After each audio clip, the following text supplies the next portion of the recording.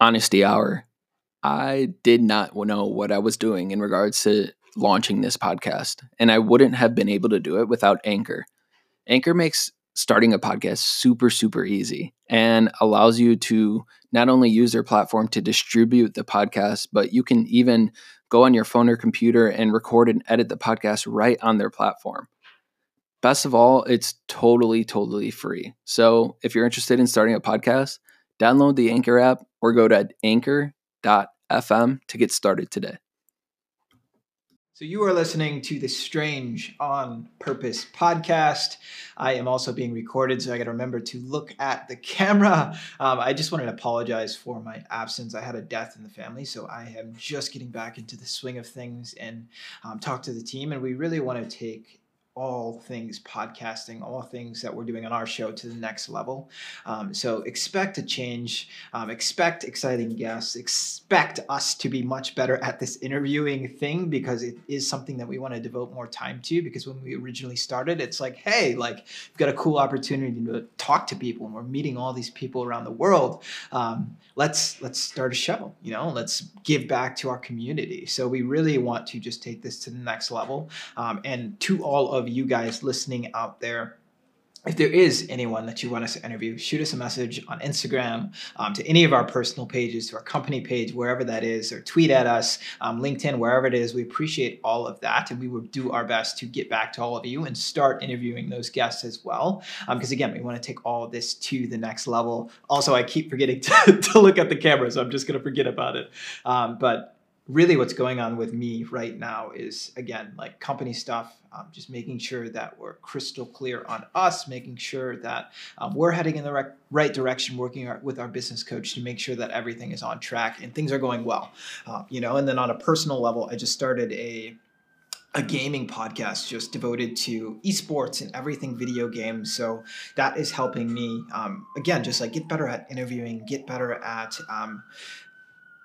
doing research and taking everything on that level, taking everything on that aspect to the next level as well. So I'm super excited about that. And it's also super, super intimidating jumping into a new space, and talking about video games, talking about esports, and not just talking about personal branding, not just talking about marketing or community building.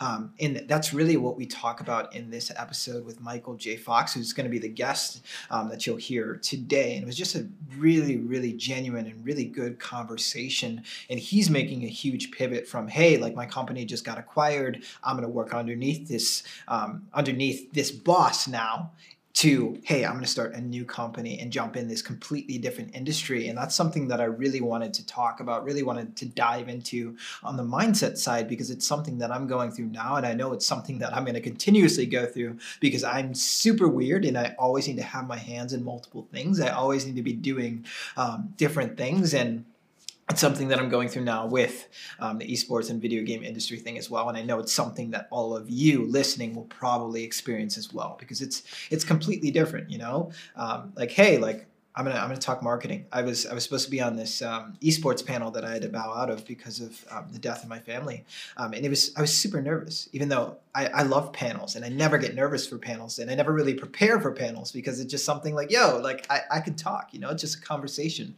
But when it came to esports and video games, regardless of how knowledgeable I am, it was like, wow, this is something new.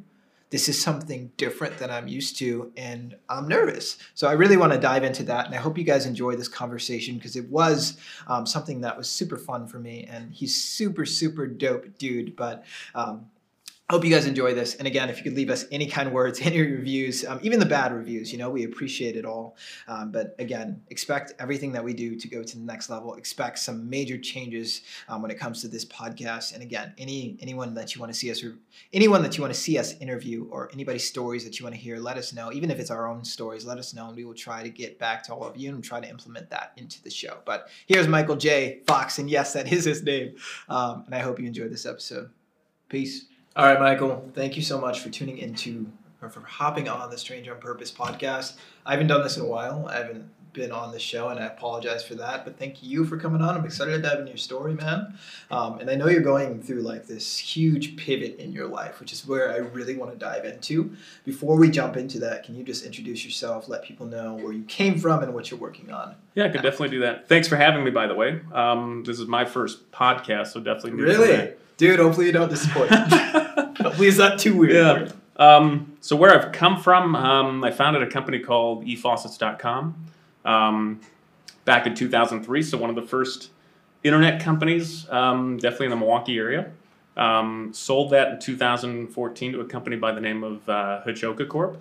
And I've kind of run under their plan for the last 5 years. I had an exit strategy, which was, this year ends that 5-year period. And really had the goal of, basically after that 5-year period, going out and helping entrepreneurs, I think taking a lot of what we learned in e-commerce, and really now coming out to the masses in terms of small business, medium business market, taking a lot of that technology and then really wrapping it around small businesses as we see that to be the next, e-commerce boom. It's now the small business boom. If you look at the MarTech, all the investments are going into technology for marketing. And really that's dependent on, the adoption by small businesses, which are now, I think, adopting the cloud and those marketing technologies, I think, 3 times faster than enterprise. I love that, man. I think there's a lot in there. And before we dive into the now, can you take me back to like idea phase? Like how like when you're in the dirt, you're in the weeds, like how do you get this thing off the ground? What's going through your mind? Like what did that actually look like? eFaucets or the new business? eFaucets. eFaucets was really, it was at a time, it was 2003, and you got to think about back then, the internet was still, people were trying to figure their way around. It was really, I remember buying things off of eBay and Amazon. I was actually working for both Home Depot and Lowe's, building stores for them. So physical brick and mortar. My brother was one of the partners in terms of an online company out in California between 1999 and 2003. I'll never forget, I was building the Lowe's in Wauwatosa here. And I got a phone call and he's like, want to move back to Wisconsin. Wow. So I'm like, okay. And he's like, I want to sell faucets online. And I'm like, what? Like, like who would buy such a thing online? And because we hadn't seen home improvement online. And I remember then immediately going to the Lowe's and Home Depot websites. And I was like, this is 2003. They didn't even transact online yet. So really it was, studying the marketplace, I think looking at demand. I had a home improvement background, building stores. You really had to know their business models. I looked at what my brother was doing, a lot of the data, and I could see this trend. So we really, at that point in time, really just looked at some of those trends and saw that there was a gap. And really, we felt that we could fill that need where a big box store, I mean, if you know how they're built, it's really, a little bit of everything. So like a faucet or a plumbing oil or the toilet and bath aisle, it's really a handful of SKUs and really the lower end of the market. So we looked and said, hey, like, what if we took that aisle and just put it on steroids?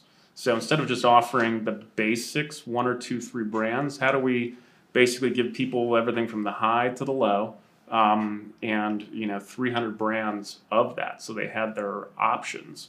And at that point in time, that's really what we looked at.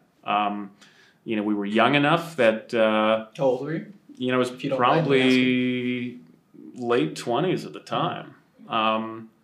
32 when I probably quit my high-paying real estate job and jumped in, when we started to see that it had momentum. Yeah. That's about when I quit. But a lot has changed since then. I think getting online was a lot cheaper. I mean, at the time, it was almost no cost other than your development time to code. So my brother was a coder. I ran all the business aspects. And you look at today, it's a significant barrier to entry today, where we would really have to think a lot more in terms of strategy and customer journey in today's environment.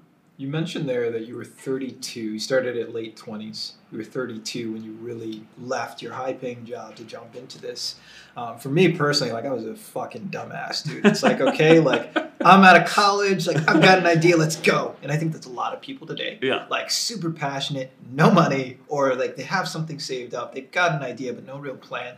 Let's jump in, let's do it full time. And like we see this from big-time entrepreneurs all the time. Just quit your fucking job and jump in, and like you'll figure it out. And like in a sense, it worked out. I would not trade anything, but like I struggled for a very, very long time. At least for me, like 3 years, long time. I wasn't eating. You know, I lost a lot of weight. I wasn't happy. For you, like, what would you say to people like me? And I know it was a different time, but people like me, like maybe. I don't want to encourage people to jump and quit their job. Like, how can they set themselves up, and how do they know when something does have that momentum? Yeah. Like you mentioned, like what does that look like? I mean, like definitely if you're young, you have less risk. I mean, like when you're older and you have a family, then you've really got to think about that, you know, because you got insurance to take care of kids. So I was probably just about having my first child when I made that kind of, at the time, it was a risky, dumb move. But, you know, I really looked at that time, I would consider it a side hustle. So for me, I looked and, you know, I was essentially working 2 jobs, you know, and I was kind of offering my expertise and going to shows and working with vendors. But at the same time, I was, you know, I had a steady income, and I didn't make that jump, you know, until I had, you know, confidence after 2 years that, you know, the money would be there. What were some factors that you were paying attention to? Like, in terms of, okay, this is a real thing. Like, besides the fact that it's making money. But no, it's definitely growth rate. I think seeing the growth at that time, it was pretty significant. And we could kind of see the future, the adoption of the internet. And we really kind of looked and just said, like, it was almost untapped, at least in home improvement. It was the last category of internet retail to take adoption. So we saw that there was, you know, you had companies like Home Depot who were $90 billion overall, and they were, you know, I think they were like $200 million at the time in online sales after our second year. So we thought there was a huge runway, and we really rode that as, you know, as far as we could. Yeah, and it worked out, man. It worked out. Yeah. So talk to me about, like, more so than now. So like for me, again, me personally, like I'm starting a podcast, really just diving into esports video games. And one of my dreams, one of my goals is to launch a team or invest in a team one day. Terrible business right now. Not going to do it right now, but one day when it makes sense, invest in a team. The industry as a whole, it's something completely different than what I'm doing now. Like there's definitely things that I can apply, definitely skills that I can apply, but it's very intimidating. I'm doing it anyway, of course, because that's how I am. But can you talk to me, like, mentally, what's going through your head as you're starting something new, as you're doing this? Because you were just acquired, or you were acquired, you worked for that company, and now here I am. And we talked a little bit before this about like how people in that same company left to do something else, and they're questioning, like, how can you go start a company? Like, why not do this? Or can you just talk to me about like the mental aspect of that transition? Yeah, I mean, definitely there's risk involved. You know, I looked at it like it's a new chapter, like a chance to go out and conquer something else. You know, definitely some of the things we're looking at is don't just jump and do something. I think really make sure you understand what you're getting into. You definitely should have a strategy, a roadmap. Make sure there's a viable business model, because definitely after you start, if you're looking for funding, those are going to be some of the first questions. Is what value do you bring to the consumers that are going to basically intake or digest your product? Yeah. How do you know if you have a business model? A viable business model? One is if you see traction with others. I mean, a lot of businesses are started, they're really a copy of somebody else, but you have a way to do it better. Yeah. Definitely to test your product out with people you know. I mean, just looking at trends and demand. What are some things that you're looking at now with your new business? Well, like now what I definitely noticed was, you know, like I rode let's just say the .com, you know, which was 2001 and up. That is saturated. You know, so you start looking at the trends now and go, okay, like the big companies, the 800-pound gorillas, they've used every piece of technology. They're basically customer obsessed. Now you look at, it's the time for the small and the medium-sized businesses. They've waited. I think they finally looked and said, hey, Amazon is kicking our butt. They're taking our lunch. Now we've got to adopt to that. So I've been studying trends in like the NASDAQ, the stock market.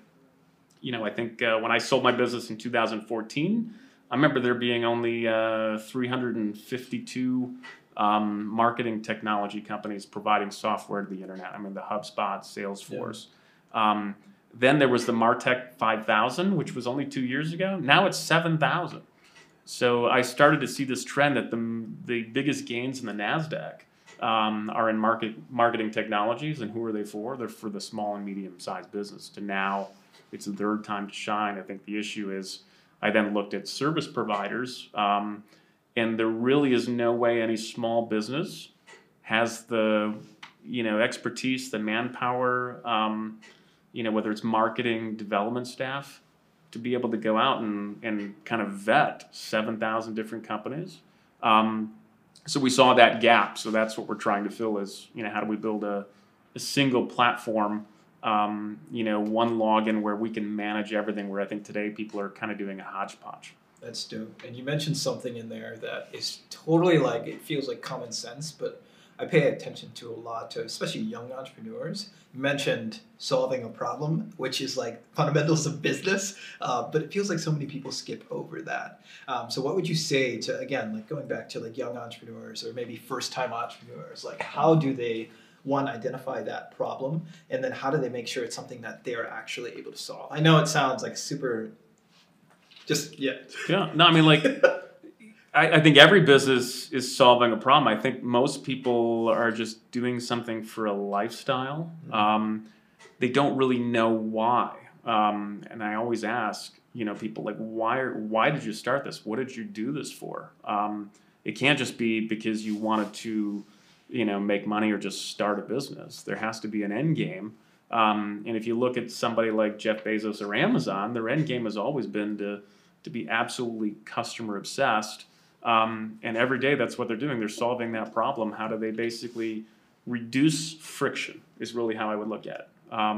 So in today's world, I think customers have all these journeys wherever they're buying products or whatever the services are. And the issue is, how do you make that a frictionless customer journey from start to finish? And I don't think many entrepreneurs in this country today really focus on that.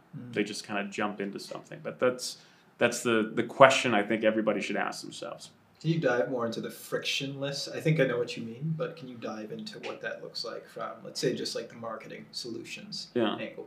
Well, yeah, I mean, like friction in marketing would be, hey, I've got to go hire a web designer, step one. And I think most entrepreneurs running small businesses who need websites and technology don't really have a cohesive plan. So they just kind of go, oh, I need a website.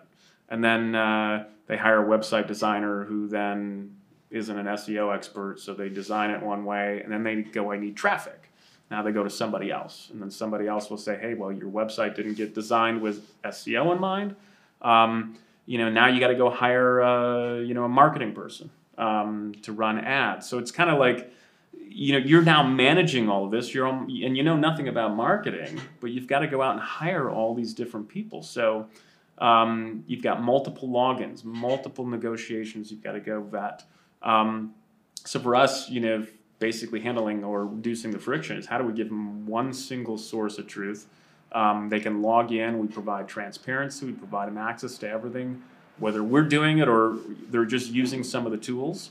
We're reducing that friction to make their life easier so they can go run their business and do what they do best, and we can do what we do best. I dig that. Can you take me back to the moment that you signed when you were acquired?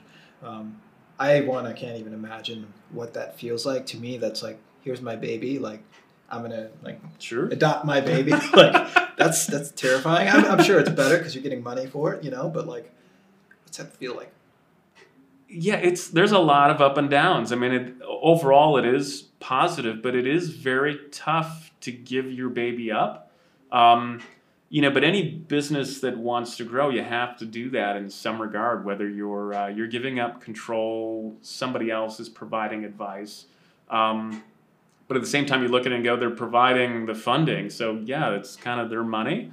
And you do have to switch gears to understand, how do I go from being able to do whatever I wanted to do to kind of now having to fit within a structure, have somebody else provide their advice and opinions. At the end of the day, they're taking your baby. I look at it today and go, hopefully they'll continue to grow it, so I can be proud of it and have that legacy. But yeah, you have to really learn it. It's now theirs. They completely control it. And I did pretty well in that environment. I think just based on personality, and I really learned from it. I mean, definitely 5 years in that environment. It was really learning now how to go from entrepreneur, growing up, to really how do you think strategically, and think like a Fortune 100 company. It's so interesting. For us, we had an offer. Someone wanted to buy us out within like a first few months of launching our company. We said no, but moving from that point moving on, we've kind of just pushed and shrugged it all off, because it's not a world that really any of us understand. I've always bootstrapped everything. So what would you say? I just had a conversation about this yesterday, and just super, super insightful. I learned a lot, but what would you say are some resources for first-time entrepreneurs, or just getting started, or people that, like me, have always bootstrapped, that are maybe afraid to step into the VC/angel world? What are some resources, or what books can we read? Who should we talk to? How can we learn more about this without actually saying, hey, here's my baby? Yeah. I mean, definitely Google's a big source of it. Google is nice. It's nice to have. Definitely, I just remember a lot of my first, inquiries were actually going to Barnes & Noble and getting legal books. It was, books that would introduce us not just to VC money, because I think you have to be at certain stages to get VC money, but it was even learning about the angels and demons. Yeah. So local people you may know, that could understand who's going to take advantage of you, who's going to help you. But number one, I think it's definitely finding mentors. I think that was probably the thing I wish I would have learned a little bit earlier, is you need to find people that have been through it. So my number one recommendation is get a mentor. Early on, somebody that has that experience, and it could be a number of mentors. But yeah, you really need someone that's kind of been through it to be able to teach you, because there's a lot of finance involved, and then when you get into the process, I mean, they turn things upside down. And I think you learn a little bit about your business, but you really want to go into that prepared. Yeah, 1,000%. I can't imagine. Here's my baby, We're come inside my family, come into my family. That's scary, very scary, but out of respect, and it's totally worked out.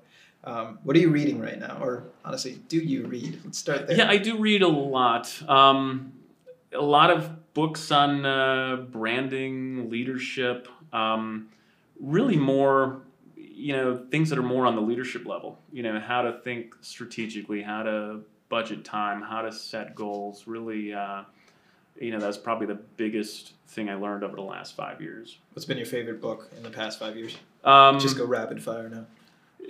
Definitely,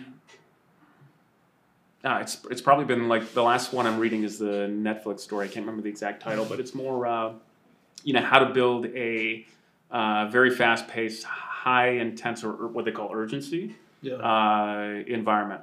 So the way Netflix works is really high expectations. They kind of removed their HR department, and it really, how do you get the most production and success out of your team? So it's really revolved around team building. You should send me the name when you find that. That sounds interesting. Yeah. What would you say, if you could only pick one habit that's contributed to your success, what would that habit be? It's definitely goal setting. Why? Because you have to have goals. to basically, I think, reach success and be, have those successes attainable. What does that goal setting look like for you? Because I know a lot of people, it's like, yeah, I want a team, I want to go to Mars, I want to blah. Like, what is that? How do you create SMART goals? How do you create goals that, okay, I can achieve this? Yeah. I think it's like, I always, my analogies always relate to like sports. So I think a lot of the things I'll talk about will be maybe like running a marathon.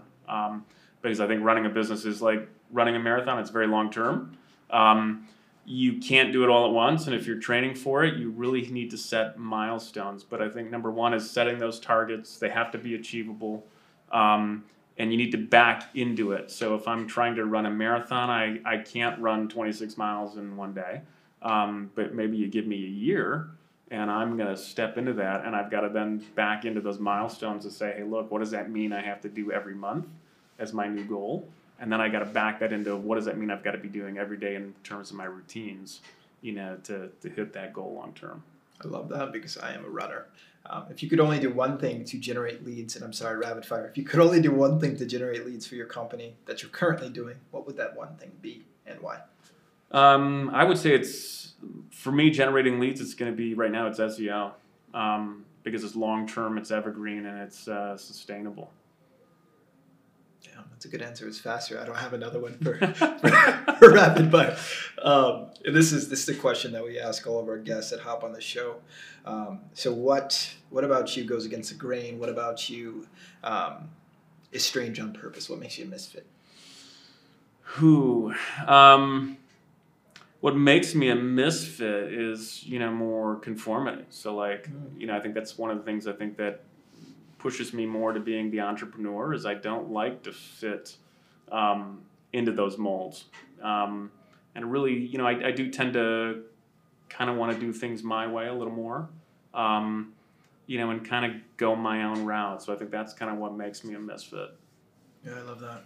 And then, is there a question you wish I would have asked? No, not specifically. What question do you wish I would have asked? Let's go that. I'm going to force you to come up with an answer. It's a good question. I